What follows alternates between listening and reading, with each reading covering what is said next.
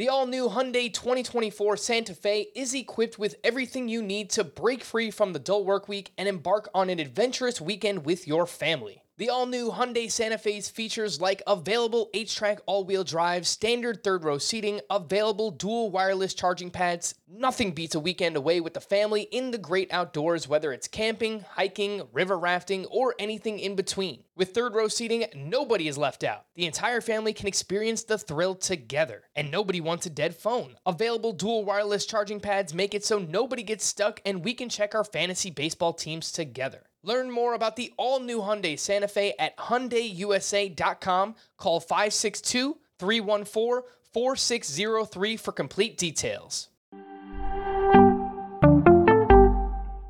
Welcome to the Fantasy Baseball Today podcast from CBS Sports. And first pitch crushing! Deep left field! This is way back! Walk 'em off! Got a fantasy question? Email fantasybaseball@cbsi.com. Get ready to win your league. Where fantasy becomes reality.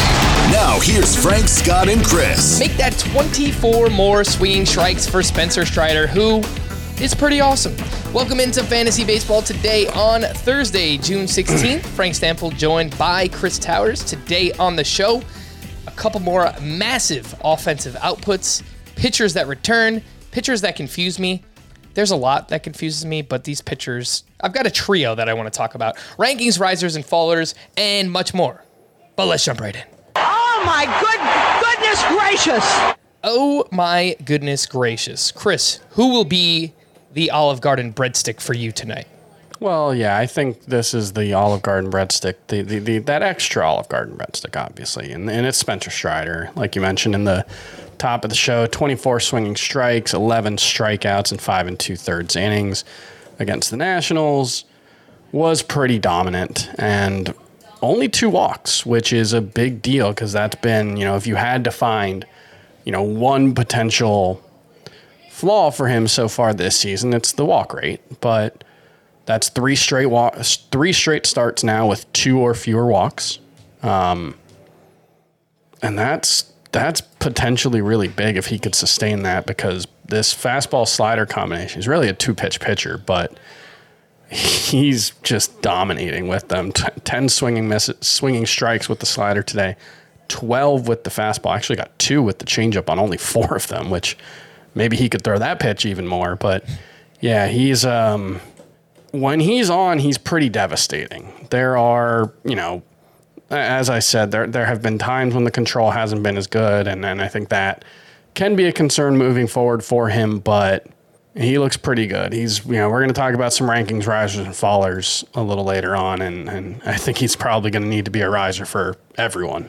Rightfully so. Before I analyze his performance today and on the season thus far, can we just take a look at Spencer Strider, the person, Chris, because he kind of looks like a cartoon character. Not that, whatever. I'm no Adonis, like who am I to call out anyone how they look, right? But Spencer Strider, you just look at the guy. In his face, looks like a boy. Has this awesome mustache. And then he has these quads that are like massive. Something you would see on like a running back that, people drool over like running back thighs and quads like this time of year. That's Spencer Strider. So I don't know how I figured this out, but I was making the thumbnail for YouTube and I was like, wow, Spencer Strider is like an interesting looking dude. I don't know if you ever thought about it, Chris. Yeah, running back quad watch is one of my favorite recurring bits in the fantasy football world, and yeah, Spencer Strider's got some good ones. He's got some ham hocks.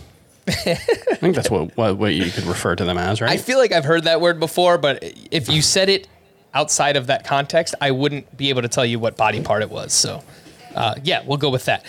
Anyway, Spencer Strider, the pitcher, he's been great so far. His 4 starts since moving into the rotation, 2.81 ERA, 31 strikeouts over 19 2/3 innings pitched. He had a 15.7% swinging strike rate entering Wednesday's action. That's obviously just going to go up. I will point out, this was a Juan Soto-less Washington Nationals lineup, so it was truly a fantastic matchup. So I guess you take it with a little bit of a grain of salt, but it was still awesome regardless. He's made 4 starts in the rotation. At Arizona, great matchup, great park to pitch in. At Colorado, tough matchup, tough park to pitch in. He wasn't great, although only give up 1 earned run in 4 innings.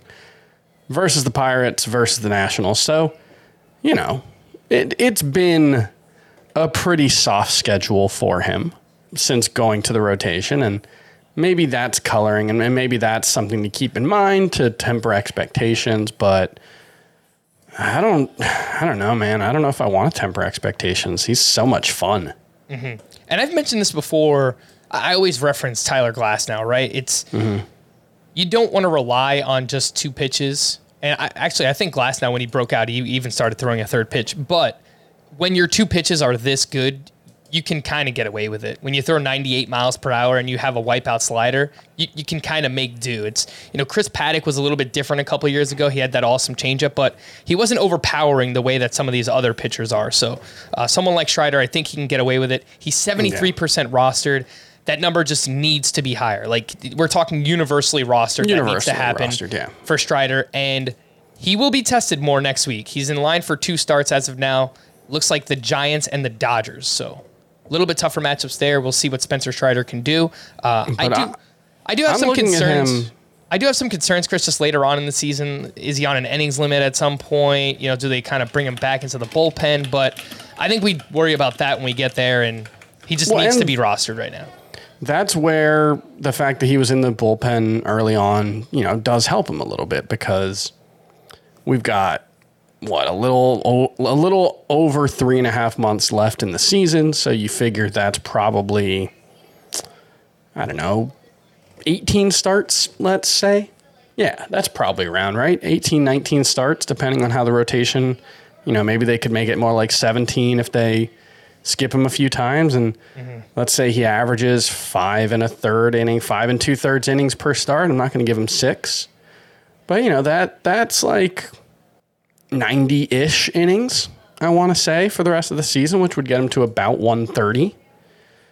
He threw 94 last year. So it's entirely conceivable that Spencer Strider could be more or less a full-time starter the rest of the season and not have to worry about innings. All right. Yeah, makes sense to me. I mean, I know that, what's his name? Starting pitcher, Achilles, Mike Soroka. He's trying to work his way back, and I don't know that we'll get anything from him, but if they want to play it cautious, they could go 6-man later on in the season as well. Oh my goodness gracious, for me, I saw the chat on YouTube talking beforehand. Like, it kind of wasn't the easiest night for oh my goodness outside of Spencer Strider. And I'm choosing to go with John Birdie, who I believe needs to be added in category leagues, specifically if you need steals. So he went 2 for 4 on Wednesday with 2 more stolen bases. He's now up to 14, which is tied for 4th most in baseball. And he only became a full-time player like 3 weeks ago. So every time this guy is on base, he has the green light.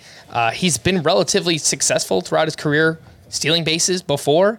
And I kind of just think the Marlins are going to let him go. He's got 3 different eligibilities, 2nd, 3rd, and outfield. He's playing every day right now, 19% rostered. I don't think he's a must-add, Chris, but I think that there are more than 19% category leagues on CBS, and he probably should be rostered in all of those. He should probably be rostered in every categories league. It's really hard to find stolen bases right now, and he's kind of doing like a poor man's Tommy Edman right now. And the underlying numbers suggest that he's been a decent hitter so far this season. He's a 351 WOBA, 352 expected WOBA. Strikes out a little too much for a guy who doesn't hit for any power, really. But, he walks, he gets on base, and he does a lot when he gets on base. So I think any roto or categories-based league, especially if you need stolen bases, he's definitely a must-roster player. I will say, if Spencer Strider is the breadstick of the never-ending soup, salad, and breadsticks that is, oh my goodness gracious, John Birdie's probably the salad. Yeah. You're happy to have it there. But that's not the attraction, You're mostly there, at least for me. I'm mostly there for the breadsticks. Oh, I mean, come on. The soup, I like an Italian wedding soup. Yeah. But the breadstick is the clear star. Well, let's be honest here, right? No one else listening or watching, like, we're there for the breadsticks. There's no doubt about it. And look, John Birdie, there might be, one or two people at the table who like salad or who want the salad. That's John Birdie. So you need steals, you need salad, go add John Birdie. I will point out that Tyler Anderson could be the oh my goodness gracious player for tonight, but we'll keep you updated. He's currently throwing did he just give up a hit now? No, he did not. So he's currently throwing a no-hitter, 7 2/3 innings into that start right now. He has 111 pitches, so I think they're going to let him not. go.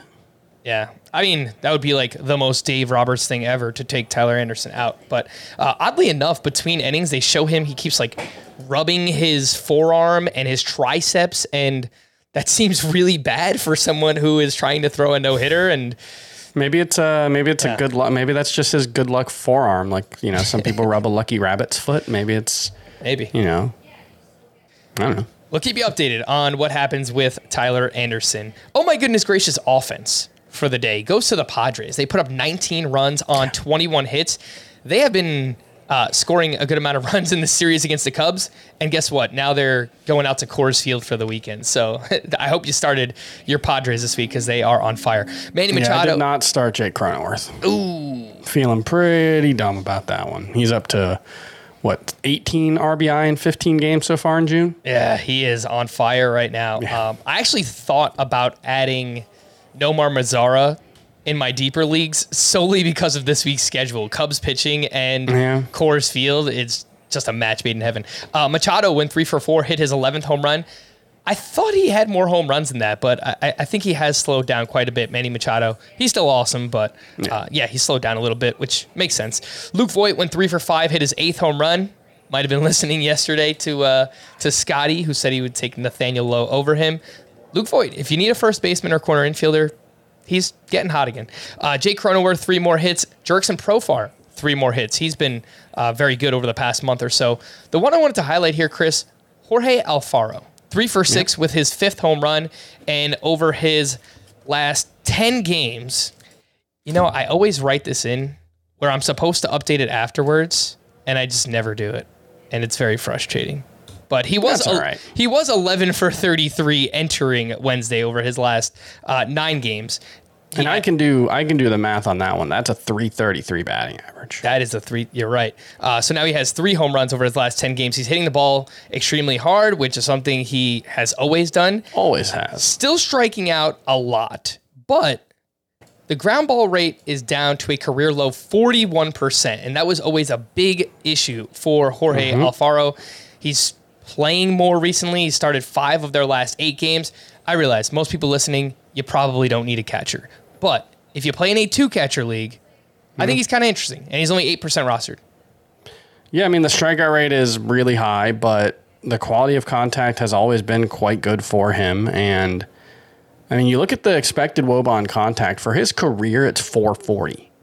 And that's for a guy who has, like you said, hit way too many ground balls. His average launch angle is 5.4 degrees. It's up to 10.8 so far this season. He's got a 468 expected WOBA on contact. So the bar is low enough at catcher that you can be a viable fantasy option even if you strike out 35% of the time. Mike Zunino's done it before. So Alfaro has always run high batting averages on balls in play. He's got some real pop. He's very fast, actually 90th percentile sprint speed.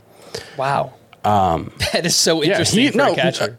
Jorge Alfaro might be like the toolsiest catcher in baseball. And he's got a cannon arm. He's super athletic. He's never been able to put it together. And maybe he is. And in a 12-team 2-catcher league, I think that's enough to make him at least worth looking at. Yeah, I think he's kind of in that, Cal Raleigh, Christian Betancourt conversation where those are the fringe top 25, top 30 catchers. So if you need a second catcher, Alfaro is doing some interesting things right now. Honorable mention to the White Sox, who destroyed the Tigers so bad that the Tigers had to have a team meeting after this game. That's how bad they got beat up. My favorite detail of that is AJ Hinch, Tigers manager? Yep. said he didn't like that he had to use 3 position players to pitch today, which is like I think you should leave guy in the hot dog suit saying we're all trying to find the guy who did this of managerial comments. Because my guy, you're the one who put those position players in. Yeah. You got 13 pitchers on your roster. You could have used them. Yeah. I mean, I get why teams do it when they're getting blown out, right? Like, you want to save your bullpen arms for more competitive games. I have absolutely no issue with it. I actually thought it was pretty cool that Roger Clemens' son, who was a position player, wound up pitching an inning in that game. So, obviously, it's interesting for its own reasons. But anyway, the White Sox, they put up 13 runs on 22 hits in this game. Jose Abreu went 4 for 5 with 2 doubles, 2 RBI. His June continues to be scorching. Andrew Vaughn had 3 more hits in this game.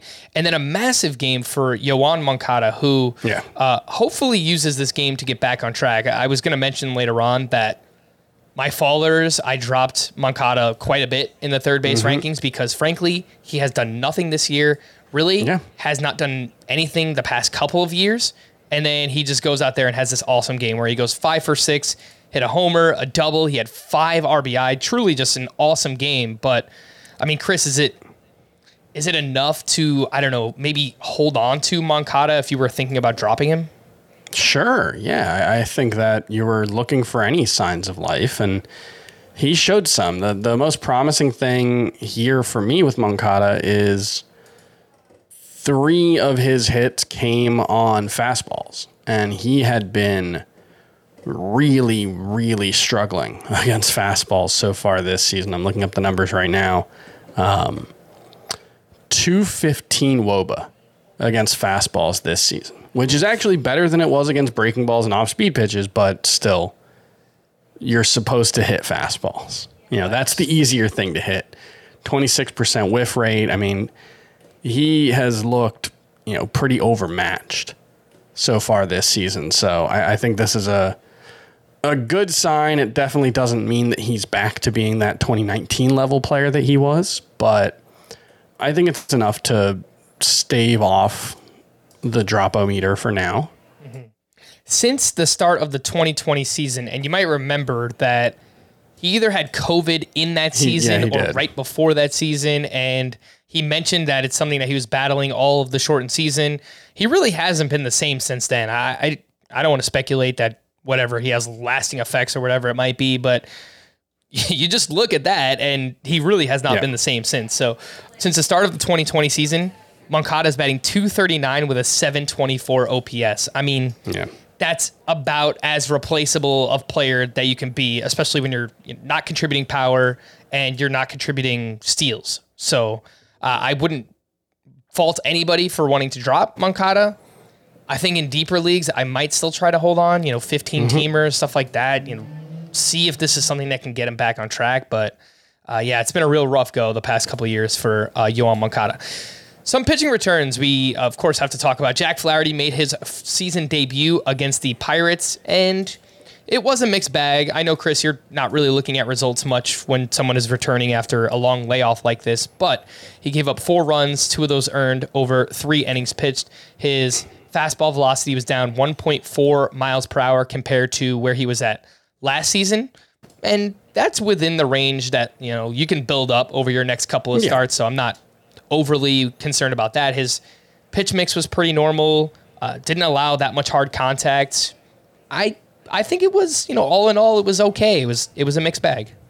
Yeah, I mean, look, it's a nice soft landing to get to go against the Pirates in your first game back when you don't necessarily have all your stuff there. Although, remember, he was supposed to have at least one more rehab start, and they accelerated his timetable because he, said he felt so much better and the stuff looked good. And so it's a little bit concerning that this was what, they determined to be, his stuff looked so good. But, it's still early. Like, this is still, his 4th or 5th start, I think. So you're still talking about opening day, maybe, relative to where most pitchers would be. If you count the rehab starts as like a spring training kind of thing.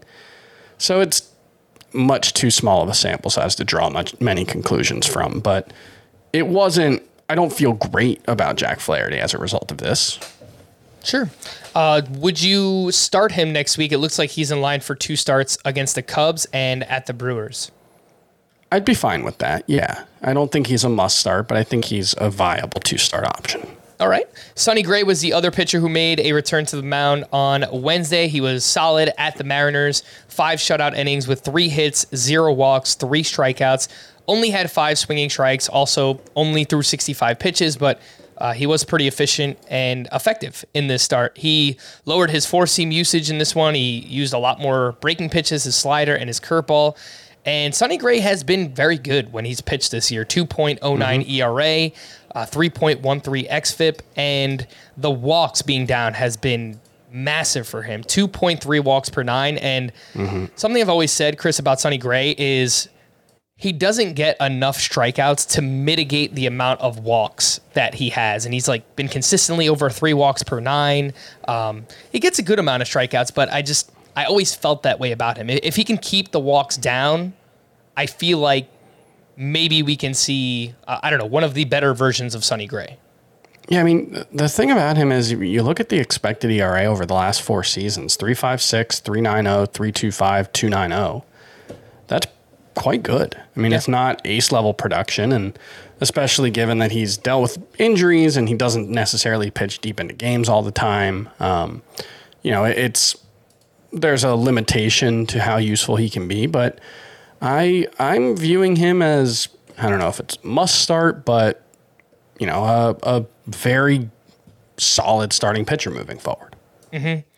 What does that look like in the rankings, Chris? Like top 60 starting I think pitcher? He's in the 60 range for me. Let me make sure, but I think that's where I had him. I had him 80. But that was, with the injury, so there's plenty of room for him to move up. Yeah, I remember I'll move him to 61.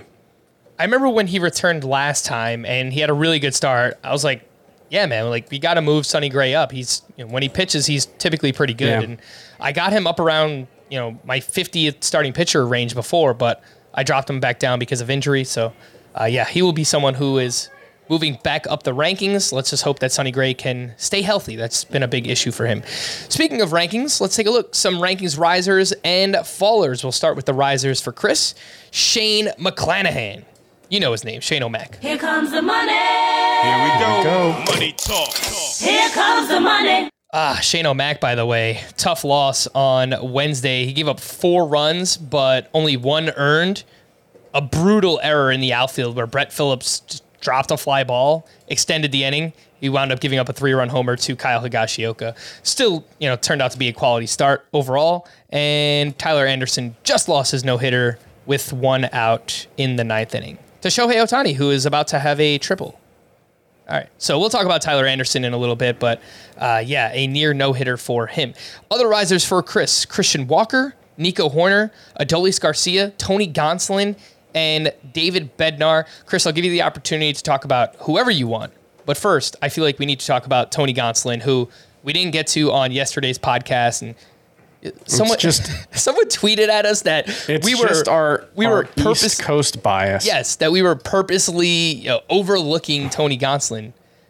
We do this podcast very late at night, like usually while the West Coast games are, in the 7th, 8th, 9th innings, they're wrapping up, but it's hard. It's hard to, pay attention to what's happening and obviously pay attention to the rundown. So no, we did not overlook Tony Gonsolin purposely. But what would you like to say about him, Chris? Because he is the current ERA leader in Major League Baseball and he's been awesome. Yeah, I mean, he's been awesome pretty much whenever he's been in the rotation for the Dodgers. It hasn't been consistent enough over the years to really matter, but he's got a 2.41 career ERA. Now, only 208 strikeouts in 205 innings.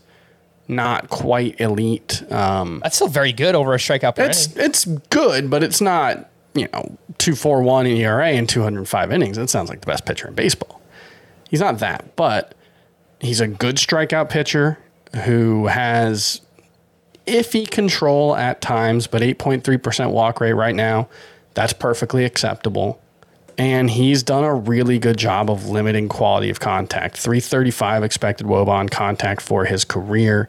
That's very good. He's also been someone who's outperformed his peripherals consistently. It's only 205 innings. That's not enough to say that he has a consistent skill when it comes to that, but I don't know. He does a lot of the things that you want a starting pitcher to do. So, yeah, I think Tony Gonsolin, I'm moving him up to, where did I move him up to? Yeah, 46, that's too low. I got to move him up higher than that. I moved him right behind Mackenzie Gore, and that's making me think maybe I just have Mackenzie Gore too low. Yeah. So I'm moving them up together to 38 is where Tony Gonsolin's moving up, and that still feels too low.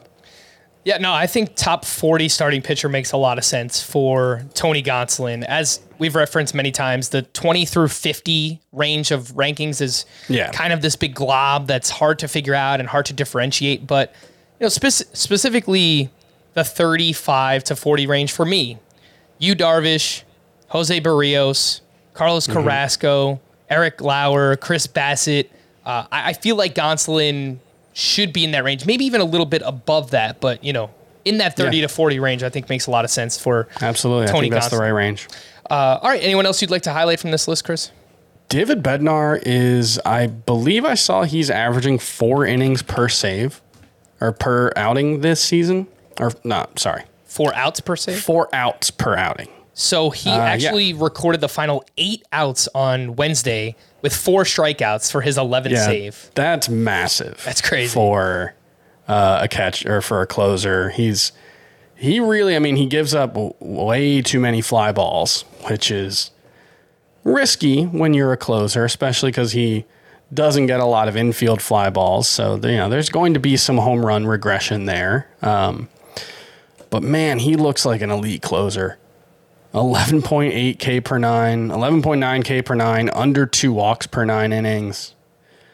Yeah, he looks really, really good. It seems like a long time ago when we were not sure if Chris Stratton or David Bednar was the guy to go with. David Bednar clearly looking like a high-end reliever, and I've moved him inside my top 12 at relief pitcher. So I'm a big fan of his. Adolis Garcia we talked about. Christian Walker we've talked a lot about. And another guy that I'm going to add on the fly. And I want to see, let's talk it through, because we were talking a little bit about it before the show. Ryan Mountcastle. I've been very skeptical. I don't think I had him inside my top 60 outfielders coming into the season. I was wrong, I think. His quality of contact metrics are really, really strong across the board. He's looking like a guy that it's hard to say we overlooked because we talked about him a ton. It's more, he had 2 more home runs today. He's up to 12 for the season. It's more just looking flat out like we were wrong. Yeah. He's on another 30 homer pace. He's on a 80-ish RBI pace, which is a little disappointing. I don't know if that's really his fault, but yeah, quality of contact, expected batting average 313, expected slug 593. There are extenuating circumstances that can make you, I think, reasonably assume that he will underperform his expected stats, potentially by quite a lot, because everyone's underperforming their expected stats, and that gigantic outfield that they've got at Camden Yards now is going to make life more difficult for him, and it's going to turn home runs that in most parks, or balls that in most parks would be home runs, into doubles or even outs. And he doesn't pull the ball a lot this season, so that's going to limit some of that quality of contact as well. That's something that StatCast's expected stats doesn't take into account, is vertical or horizontal launch angle or whatever that would be, spray, I guess. But still, even if he underperforms his expected stats moving forward, 275 with 30 homers doesn't seem like an unrealistic expectation for him. And that's a lot better than I thought it would be. Yeah, you're right. I mean, we were talking beforehand, and look, this was flat out a miss. Like we were anti. I would say as a podcast, we were just like the anti Ryan Mountcastle podcast. 100%. If you think about it, I was trying to think more about the process today, and he was a decent prospect, and he performed well in the minors, and he had a pretty good season last year. And, when you put all of that together, it doesn't really make sense that we were off of him. So, yeah, I think it was just a miss, and he's playing very well. He hit 2 more homers on Wednesday. He's up to 12 home runs. And, looking at outfield, we've talked about how it's kind of a wasteland. I think you can make the argument that he should be top 40, top 35. I moved into my top 36, yeah. Yeah, I think, around Ozuna and Jorge Soler, to me, that's a perfect place to have Ryan Mountcastle, in my opinion. It's worth noting, he had a 715 OPS at the end of May. So this is also 6 home runs in 13 June games. He had a 692 OPS at the end of May. So this is very much a recent thing. He was not hitting for power. He has 6 home runs in 13 June games. He had 6 in the first 2 months of the season. It's also possible that this is an overreaction to Ryan Mountcastle having a couple of good weeks. But the underlying numbers do suggest that he's been better than his performance. A few risers for me. I didn't really have much this week. I'm actually still working through my starting pitcher ranks, but Dansby Swanson and Kyle Schwarber were 2 that moved up a little bit. Schwarber, red hot right now in June, and Swanson, I want to move him higher because he's having this awesome season. I believe he's in a contract year. Did I make that up? Or maybe it's next year. But he's coming up on a contract soon, and I wrestle with, do we move Dansby Swanson ahead of established names like Carlos Correa and Willy Adames, who's still been really good? And Adames is an interesting one because he's not really established himself. If anything, Dansby Swanson is more established than Adames. That's fair. And Dansby Swanson's been better than Adames so far this season. Now Adames, he's an interesting case because he's another one that the power has been there. He's got a 257 isolated slugging percentage with underlying numbers that are even better than that. I think he's batting 205. Yeah, 208 batting average. 27% strikeout rate. That's high, but not so high that it should be. He probably isn't a Mendoza line level hitter. Right. And so if he was hitting 255, we'd probably be talking about him as a top 10 shortstop. I don't think he's top 10 in either points or roto right now. He had a few massive games, and he's missed some time with injury. This is Willy Adames we're talking about. So, I think Dansby Swanson is kind of working his way into that tier, and I think you can argue he should be ahead of them, but we'll see. A couple more weeks or months like this, and we're moving Dansby Swanson up. Some followers in the rankings for Chris: Yasmani Grandal, who is on the IL right now. Trevor Rogers, who has just been brutal. Eric Lauer, the velocity has come back down. The swinging strikes haven't been there the past month or so. And then Giovanni Gallegos, who now finds himself in a closer by committee for the Cardinals. Rogers and Lauer are very disappointing for me. It's funny. I played softball with someone who's on a different team in one of my leagues, and he said, "Oh, I recognized you from a fantasy column that you wrote, telling me that I should pick up Eric Lauer."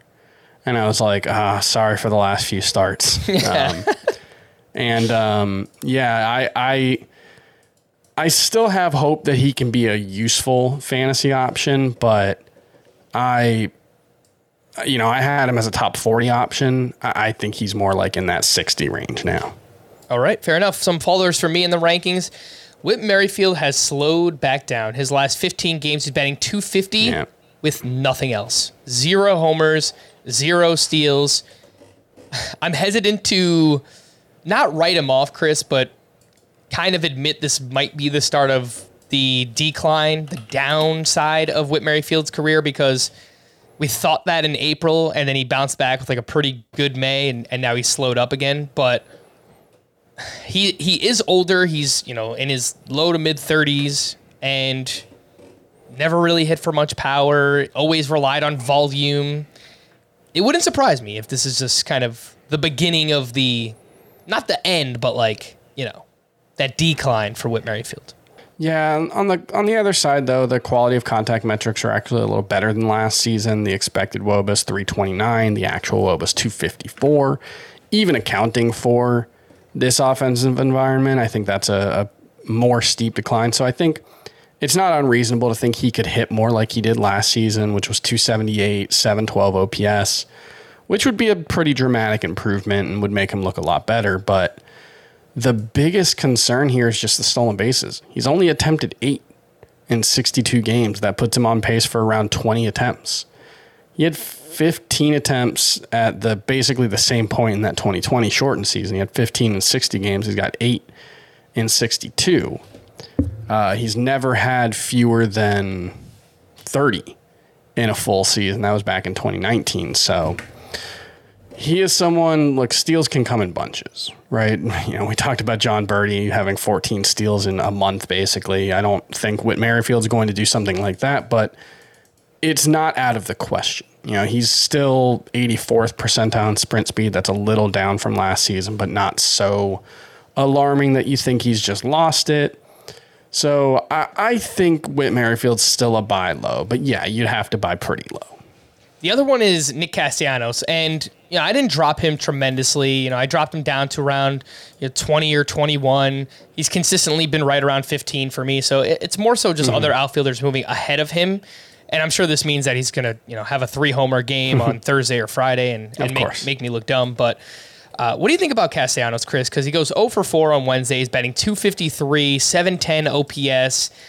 And outside of the 2 years in Cincinnati, he was not known for being a power hitter the way that he was in Cincinnati. And he did have drastic home road splits last year. He was awesome in Great American Ballpark, not so great outside of there. What do you think? Do you think Nick Castellanos gets back on track or maybe just closer to the player he was back in Detroit?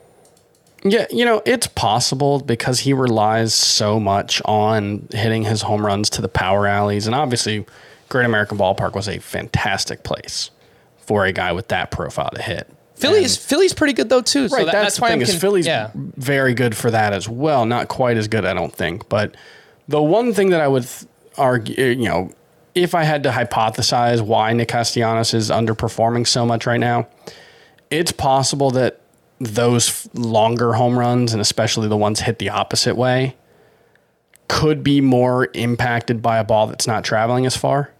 We mentioned it the other day, but one of the things that has been studied this season is the effect of like slicing spin on batted ball distance, and that would, at least in theory, impact balls hit the other way more.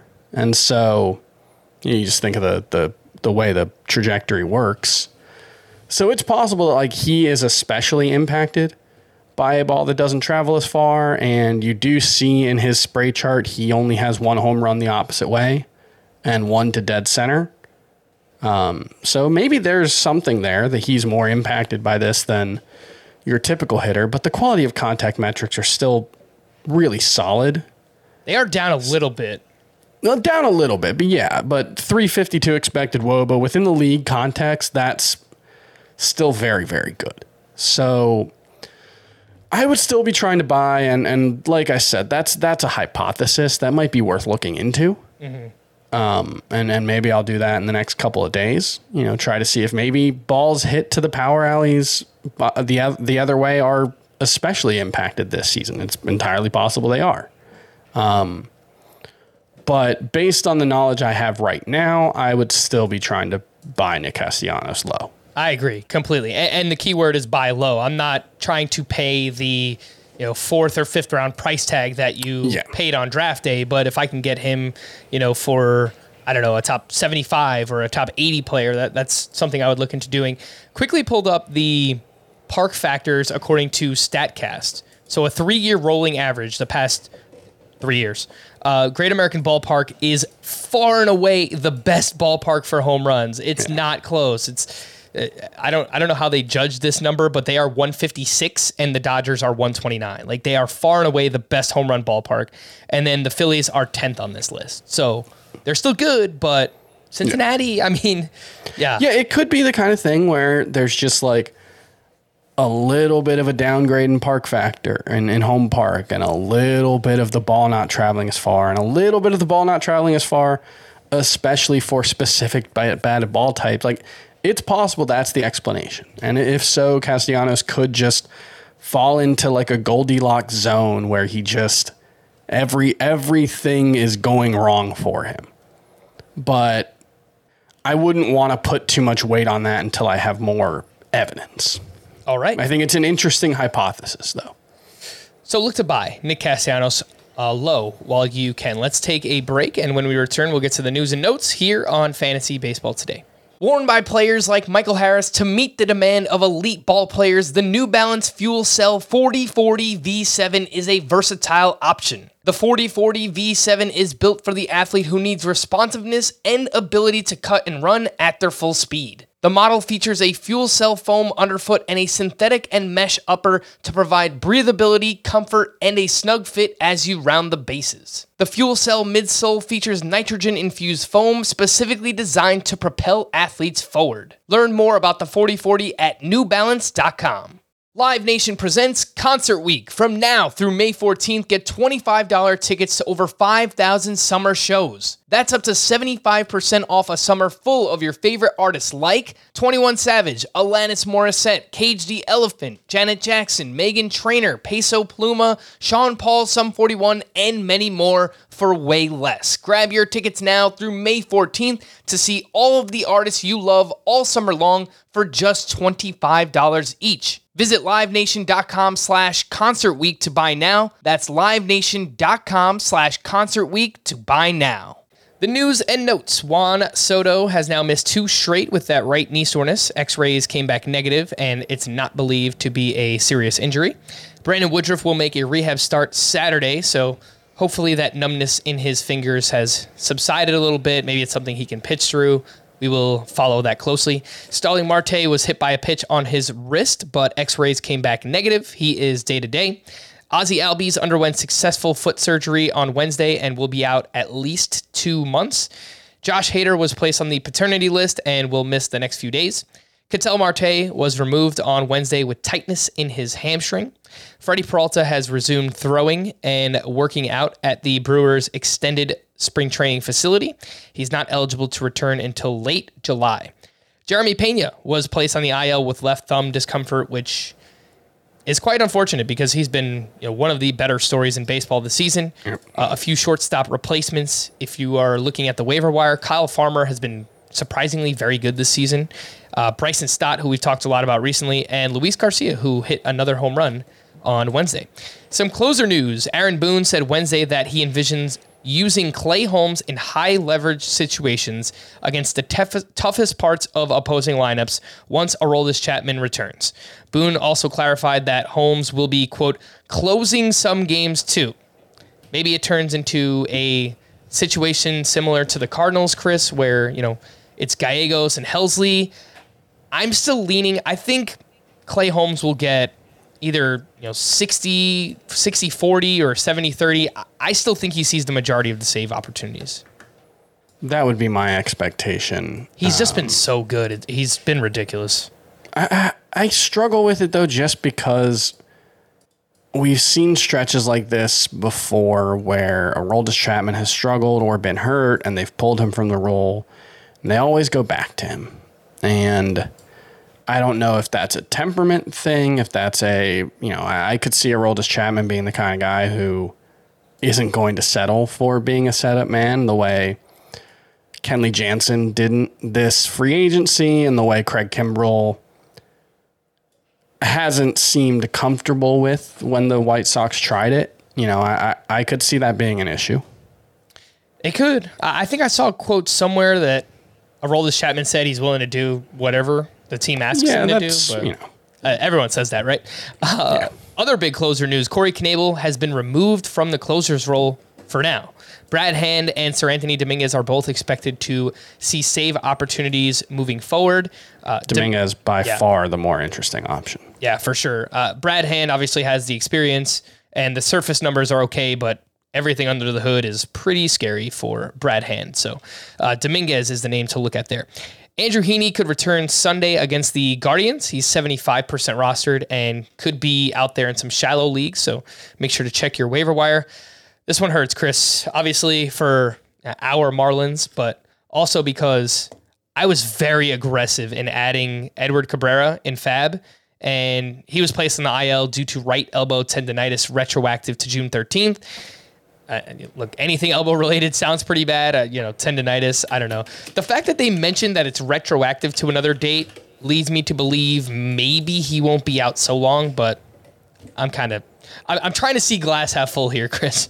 Yeah, and unfortunately, Max Meyer, the Marlins' other top pitching prospect, is also dealing with an elbow injury. He has been ramping up, but he hasn't pitched in a game yet, so I don't think he's someone who's going to get called up. So not great. All of a sudden, that Marlins pitching depth not looking so great. Man, a lot of my roto teams, Chris, they've done the switcheroo. So they got off to awful offensive starts. My pitching was dominating, and now it's just going completely sideways. There's been so many injuries recently. Scherzer and Woodruff and Buehler, Edward Cabrera. I mean, the list goes on and on. There's been so many injuries to pitchers, so it's kind of hard right now. And another one, Drew Rasmussen placed on the IL with a left hamstring strain for Tampa Bay. Nick Lodolo will need 2 to 3 more rehab starts to build back up before coming off the IL for the Reds. He's pretty interesting, someone you can look to stash. Jarren Duran was recalled on Wednesday, and I believe I saw that he was leading off. I will confirm that. But he is only 17% rostered. They had Christian Arroyo placed on the COVID IL. I'm still intrigued, Chris, by Jarren Duran. I believe you are too, right? Absolutely. I mean, I have no idea if he's going to get the chance to stick around. They've teased us with like these 3-day stretches where Jarren Duran's on the roster. And I think last time, didn't he like hit leadoff in one of the games that he appeared in, and then they sent him right back down? So I don't know. Jarren Duran still very good minor league numbers. Very good AAA numbers. He's a guy I remember who changed his swing last year, and there was a lot of hype. It was like in the 2020 season, he changed his swing, and he's played 103 AAA games. He's hitting .278 with an .889 OPS, 22 homers, 27 stolen bases.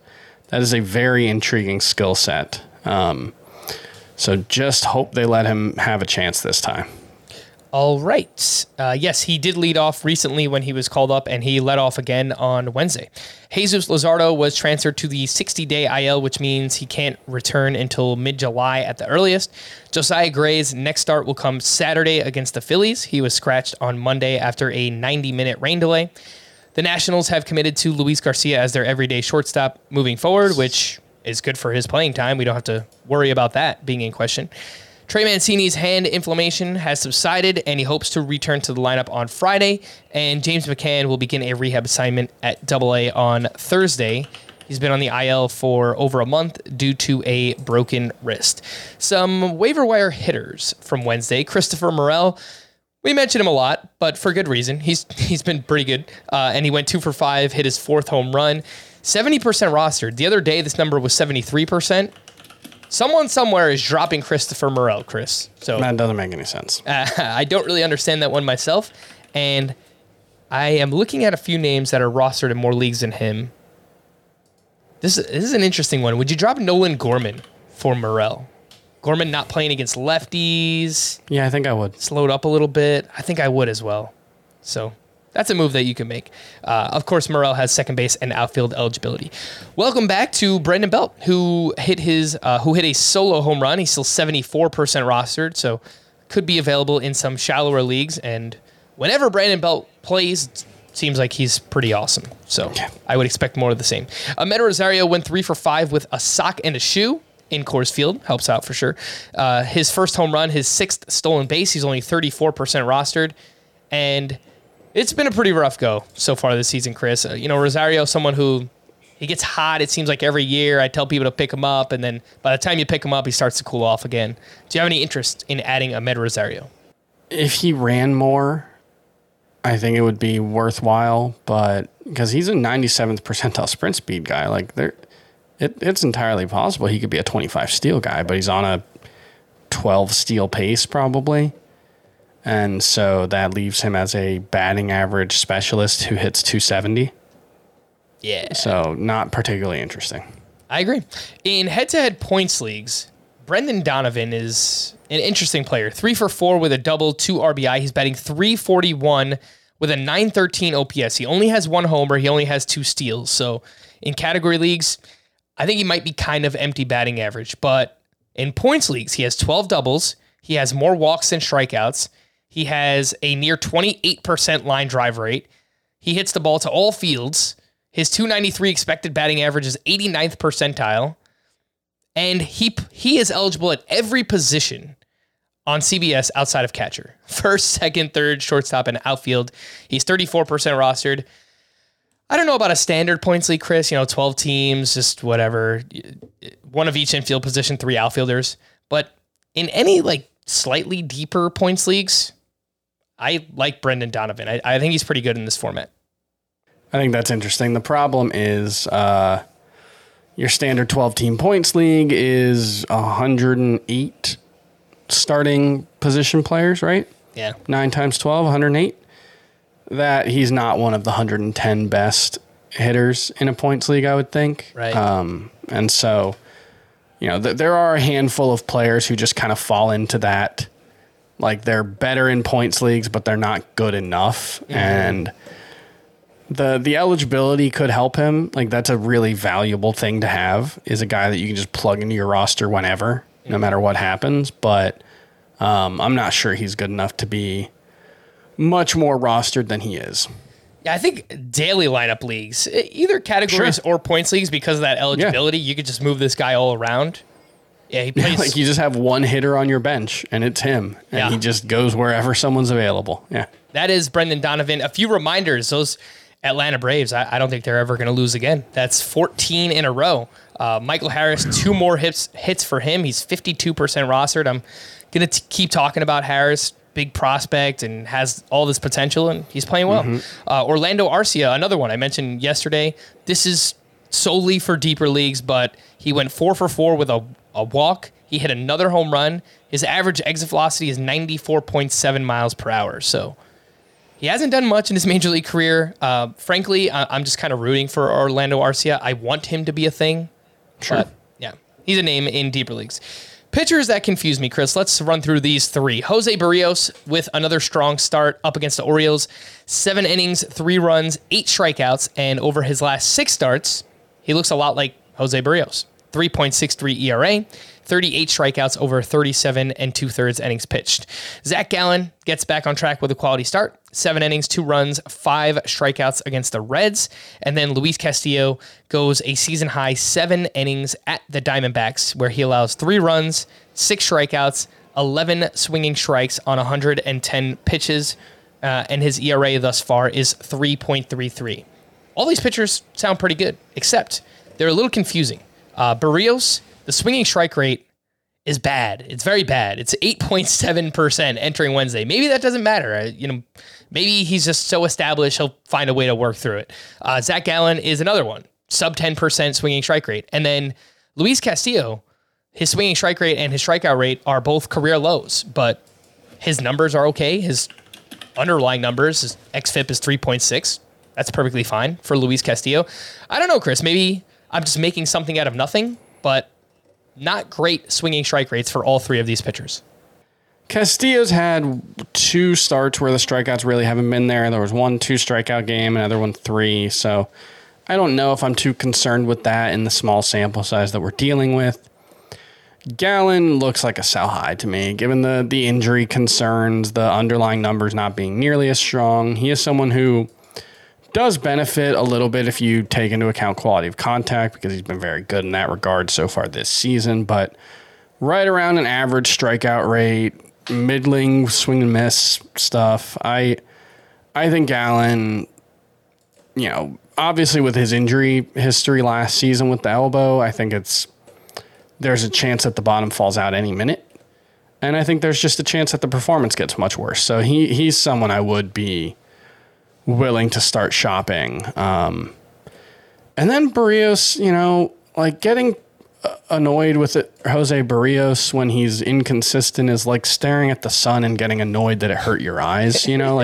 That's who he is, right? Like his career has been defined by these weird stretches where he just looks really hittable, and then these weird stretches where he looks awesome. And I think there's an element of a random number generator to him, and maybe it's like there's 8 numbers and 5 of them are good, and sometimes you just hit those 3, 4 or 5 times in a row. But I think all in all, he's going to be more good than bad. I'll point out with this specific start against the Orioles, obviously pretty good matchup.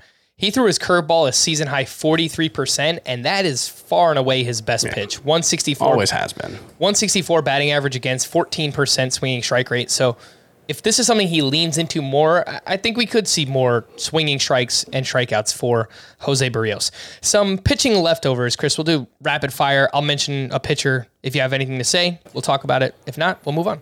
Kyle Gibson goes a season high 8 innings against the Marlins. So much for pointing out that they were great against right-handed pitching. 8 innings, 1 run, 6 strikeouts. He had 14 swinging strikes. Anything on Kyle Gibson? I think he's a fringy guy. Okay, would you rather have Kyle Gibson or Martin Perez? Martin Perez. All right, fair enough. Luis Garcia gets back on track after a recent rough start. He goes 6 innings, 2 runs, 9 strikeouts. Really awesome from this game. 2 immaculate innings thrown in the same game. First time in MLB history. Luis Garcia and Phil Maton, they also did it against the same 3 batters. That's wild. Weird. Very weird. Anything on Luis Garcia? No, I think he's pretty good. He's awesome. And he's fun to watch because he rocks back and forth. And yeah, it's great. My wife was in South Florida and she was watching that game with her dad. And she texted me. I can't remember if she asked me who it was or what his deal was, but she said her dad hates the way he pitches. And I was like, oh, that's such an old man thing to say. I get it. Nestor Cortez with a solid bounce back up against Tampa Bay. 5 1/3, 1 run. He had 4 strikeouts, 13 swinging strikes, and the velocity was up 1 mile per hour on his fastball and cutter. Anything here? I still think he's a sell high candidate. I think he's more like a mid-3s ERA guy. But I think he's also a solid, very useful starting fantasy pitcher. We were talking beforehand, Chris, and this time of year for me is reflection period. I'm looking back at my teams and my drafts. And I'm trying to figure out, what I did wrong and what I did right. And I noticed a lot of the good teams in my leagues make sense. They have Nestor Cortez. And I think at the end of your drafts, just kind of blindly taking pitchers on good teams, it might not be such a bad strategy. It's something we do in fantasy football too, right? Later on in your drafts, just take players on good teams and see what happens. Take pitchers on good teams. It might not be such a bad strategy. So it's something I got to look into more, but I noticed a lot of good fantasy teams have Nestor Cortez. Corbin Burns bounces back after a rough 2-start stretch. He goes 6 innings, 2 runs, 8 strikeouts, and the ERA is down to 2.52. Anything on Corbin Burns? Him and Garrett Cole both bounced back. That's what the best pitchers in fantasy do. That's what they do. Tyler Anderson, is he one of the best pitchers in fantasy? I don't know. But he almost threw that no-hitter, 8 1/3. He gave up 1 run, and he had 8 strikeouts. The ERA is down to 2.82. He had 13 swinging strikes on 123 pitches. Man. 9 of those whiffs came on the changeup, which continues to look just a remade, amazing pitch. Yeah, I'll caution that his next start, may not be a long one. I would bet against it, actually, because of the 123 pitches. I feel like when that happens, you'll often see teams give a guy a quick hook, and the Dodgers, especially seem likely to do that. So I wouldn't be surprised if he only throws 80 pitches next time out. Mm-hmm. Chris, do you think that Tyler Anderson should be in that Tony Gonsolin kind of discussion, top 50, top 40-ish starting pitcher? Top 50-ish, yes. Top 40-ish, no. All right. So clearly a tier behind Gonsolin, but Tyler Anderson has been awesome. And regression alert, apologies to anyone who streamed Alex Faedo, because the underlying numbers never lie. And that's what happened in this start where he gave up 7 runs, and I had him in a few lineups, and I feel pretty awful about it. I don't see what you and Scott have seen in him. Yeah, I think we were just kind of riding a hot hand, but every time I looked at it, the underlying numbers were so bad. And he just doesn't get strikeouts, doesn't get enough whiffs outside of the slider. I just can't. That is admittedly a fault of my own. It's I'll have pitchers who I know very clearly are, out pitching what they should be doing, what their underlying numbers say. And sometimes guys stay hot. Yeah, I'll just continue to ride it out. And unfortunately, I did that a little bit too long with Alex Faedo. Some hitting leftovers from Wednesday. Adolis Garcia went 2 for 4 with his 10th stolen base. Aaron Judge, a little MVP on Cy Young crime, maybe, hit his 25th home run. It came off of my guy Shane O'Mac. Adley Rutschman clearly listened to yesterday's podcast. He went 2 for 4, hit his first career home run, added 3 RBI. Vladimir Guerrero Jr. 3 hard hit balls in this one. The one that wasn't hard hit, he hit 93 miles per hour. So that's a good sign. I think the home run he hit came off of it came off Barrios. Off of Barrios. He had a double and a home run off Barrios. It's a pretty good pitcher to do it off of. Yeah. So some signs of life for Adley Rutschman. Vladimir Guerrero Jr. went 4 for 5, hit his 16th home run. He had 3 batted balls of 115 miles per hour. Yeah. That is not supposed to happen. That is crazy. Vlad and had a awesome. hit on a 68 mile per hour exit velocity batted ball. That's interesting. So far in the month of June, Vlad is hitting .333 with 7 home runs, 15 RBI in 14 games. He's very good. Teoscar Hernandez had a sock and a shoe, his 4th home run, his 3rd stolen base. His homer was 461 feet, and the buy low window has been slammed shut for Teoscar Hernandez. Alex Verdugo went 3 for 5 with his 4th homer. Rafi Devers went 1 for 3 with his 16th home run. Brian Reynolds went 2 for 3 with a triple and a homer. He's having a great June himself. Missed your buy low window on that guy, too. .404 batting average, 4 homers, 11 runs, 9 RBI. And the Braves, I mentioned, 14 wins in a row. Chris, since we're admitting defeat on a few players today, you and I were very wrong about Austin Riley. He went 3 for 5, 2 more homers. He is up to 18 home runs. That's all right. I feel like I'm more... my brand is more tied to the anti-Nolan Arenado thing, and that one's looking better. Yes. So yeah. So we'll just focus on that one. All right, I'm going to delete that from the podcast side of things. We'll leave it on YouTube, but Nolan Arenado, he stinks again. Yeah, let's talk more about that. Call to the bullpen for the Marlins. Cue the Tanner Scott meltdown. He gave up a walk-off 3-run homer to Garrett Stubbs. All right, who knew? The Royals. Scott Barlow recorded the final 5 outs for his 7th save. His ERA is 1.63. He's pretty awesome. The problem, the Royals are not. The Yankees. Clay Holmes allowed 1 hit, but picked up his 11th save. And we mentioned earlier, David Bednar, final 8 outs for his 11th save of the season. To stream or not to stream, I mentioned yesterday, Thursday is very bad for streaming. I've got 2 names. Rich Hill versus Oakland, and Tyler Wells at the Blue Jays. I agree. Friday, Zach Thompson versus... Honestly, maybe Chad Kuhl. I might prefer Chad Kuhl against the Guardians to either of those guys. Don't do it. Just don't do it. Probably shouldn't, but if you're gonna ask me for one. Speaking of the Guardians, if you have not seen Stephen Kwan's catch, his diving catch... Incredible. On the warning track, that was ridiculous. Friday... Zach Thompson versus the Giants. Ross Stripling versus the Yankees. Michael Wacha versus the Cardinals. Ooh, revenge game. John Gray at the Tigers. Daniel Lynch at the A's. Devin Smelter at the Diamondbacks. And Michael Lorenzen at the Mariners. Lock in John Gray. That's never gone poorly for fantasy players. Yeah, the Tigers are just so bad. But you know what? Maybe they come out hot after this team meeting. I don't know. I feel like that's something that just happens. Maybe that's mostly the Oakland thing. I streamed Daniel Lynch in a 15-team league a couple weeks ago, and he was awful. Yeah. So, that left a bad taste. Michael Lorenzen, I think, is okay at the Mariners. Yeah. We're going to wrap there. For Chris, I am Frank. Thank you all for listening and watching Fantasy Baseball Today. We'll be back again tomorrow. Bye-bye.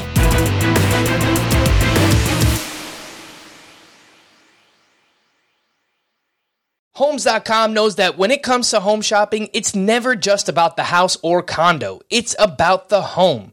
And what makes a home is more than just the house or property, it's the location and neighborhood. Homes.com offers in-depth neighborhood guides with detailed video overviews, comprehensive narratives, and unbiased information from a multitude of sources. You thought we'd go in-depth with player analysis on Fantasy Baseball Today? You haven't seen anything yet. Each listing features comprehensive information about the neighborhood, complete with a video guide. If you have kids, it's also schools, nearby parks, and transportation options. When looking at local schools, they offer test scores, state rankings, and student-to-teacher ratio. They even have an agent directory with the sales history of each agent. That's why Homes.com goes above and beyond to bring home shoppers the in-depth information they need to find the right home. So when it comes to finding a home, not just a house, this is everything you need to know, all in one place. Homes.com. We've done your homework.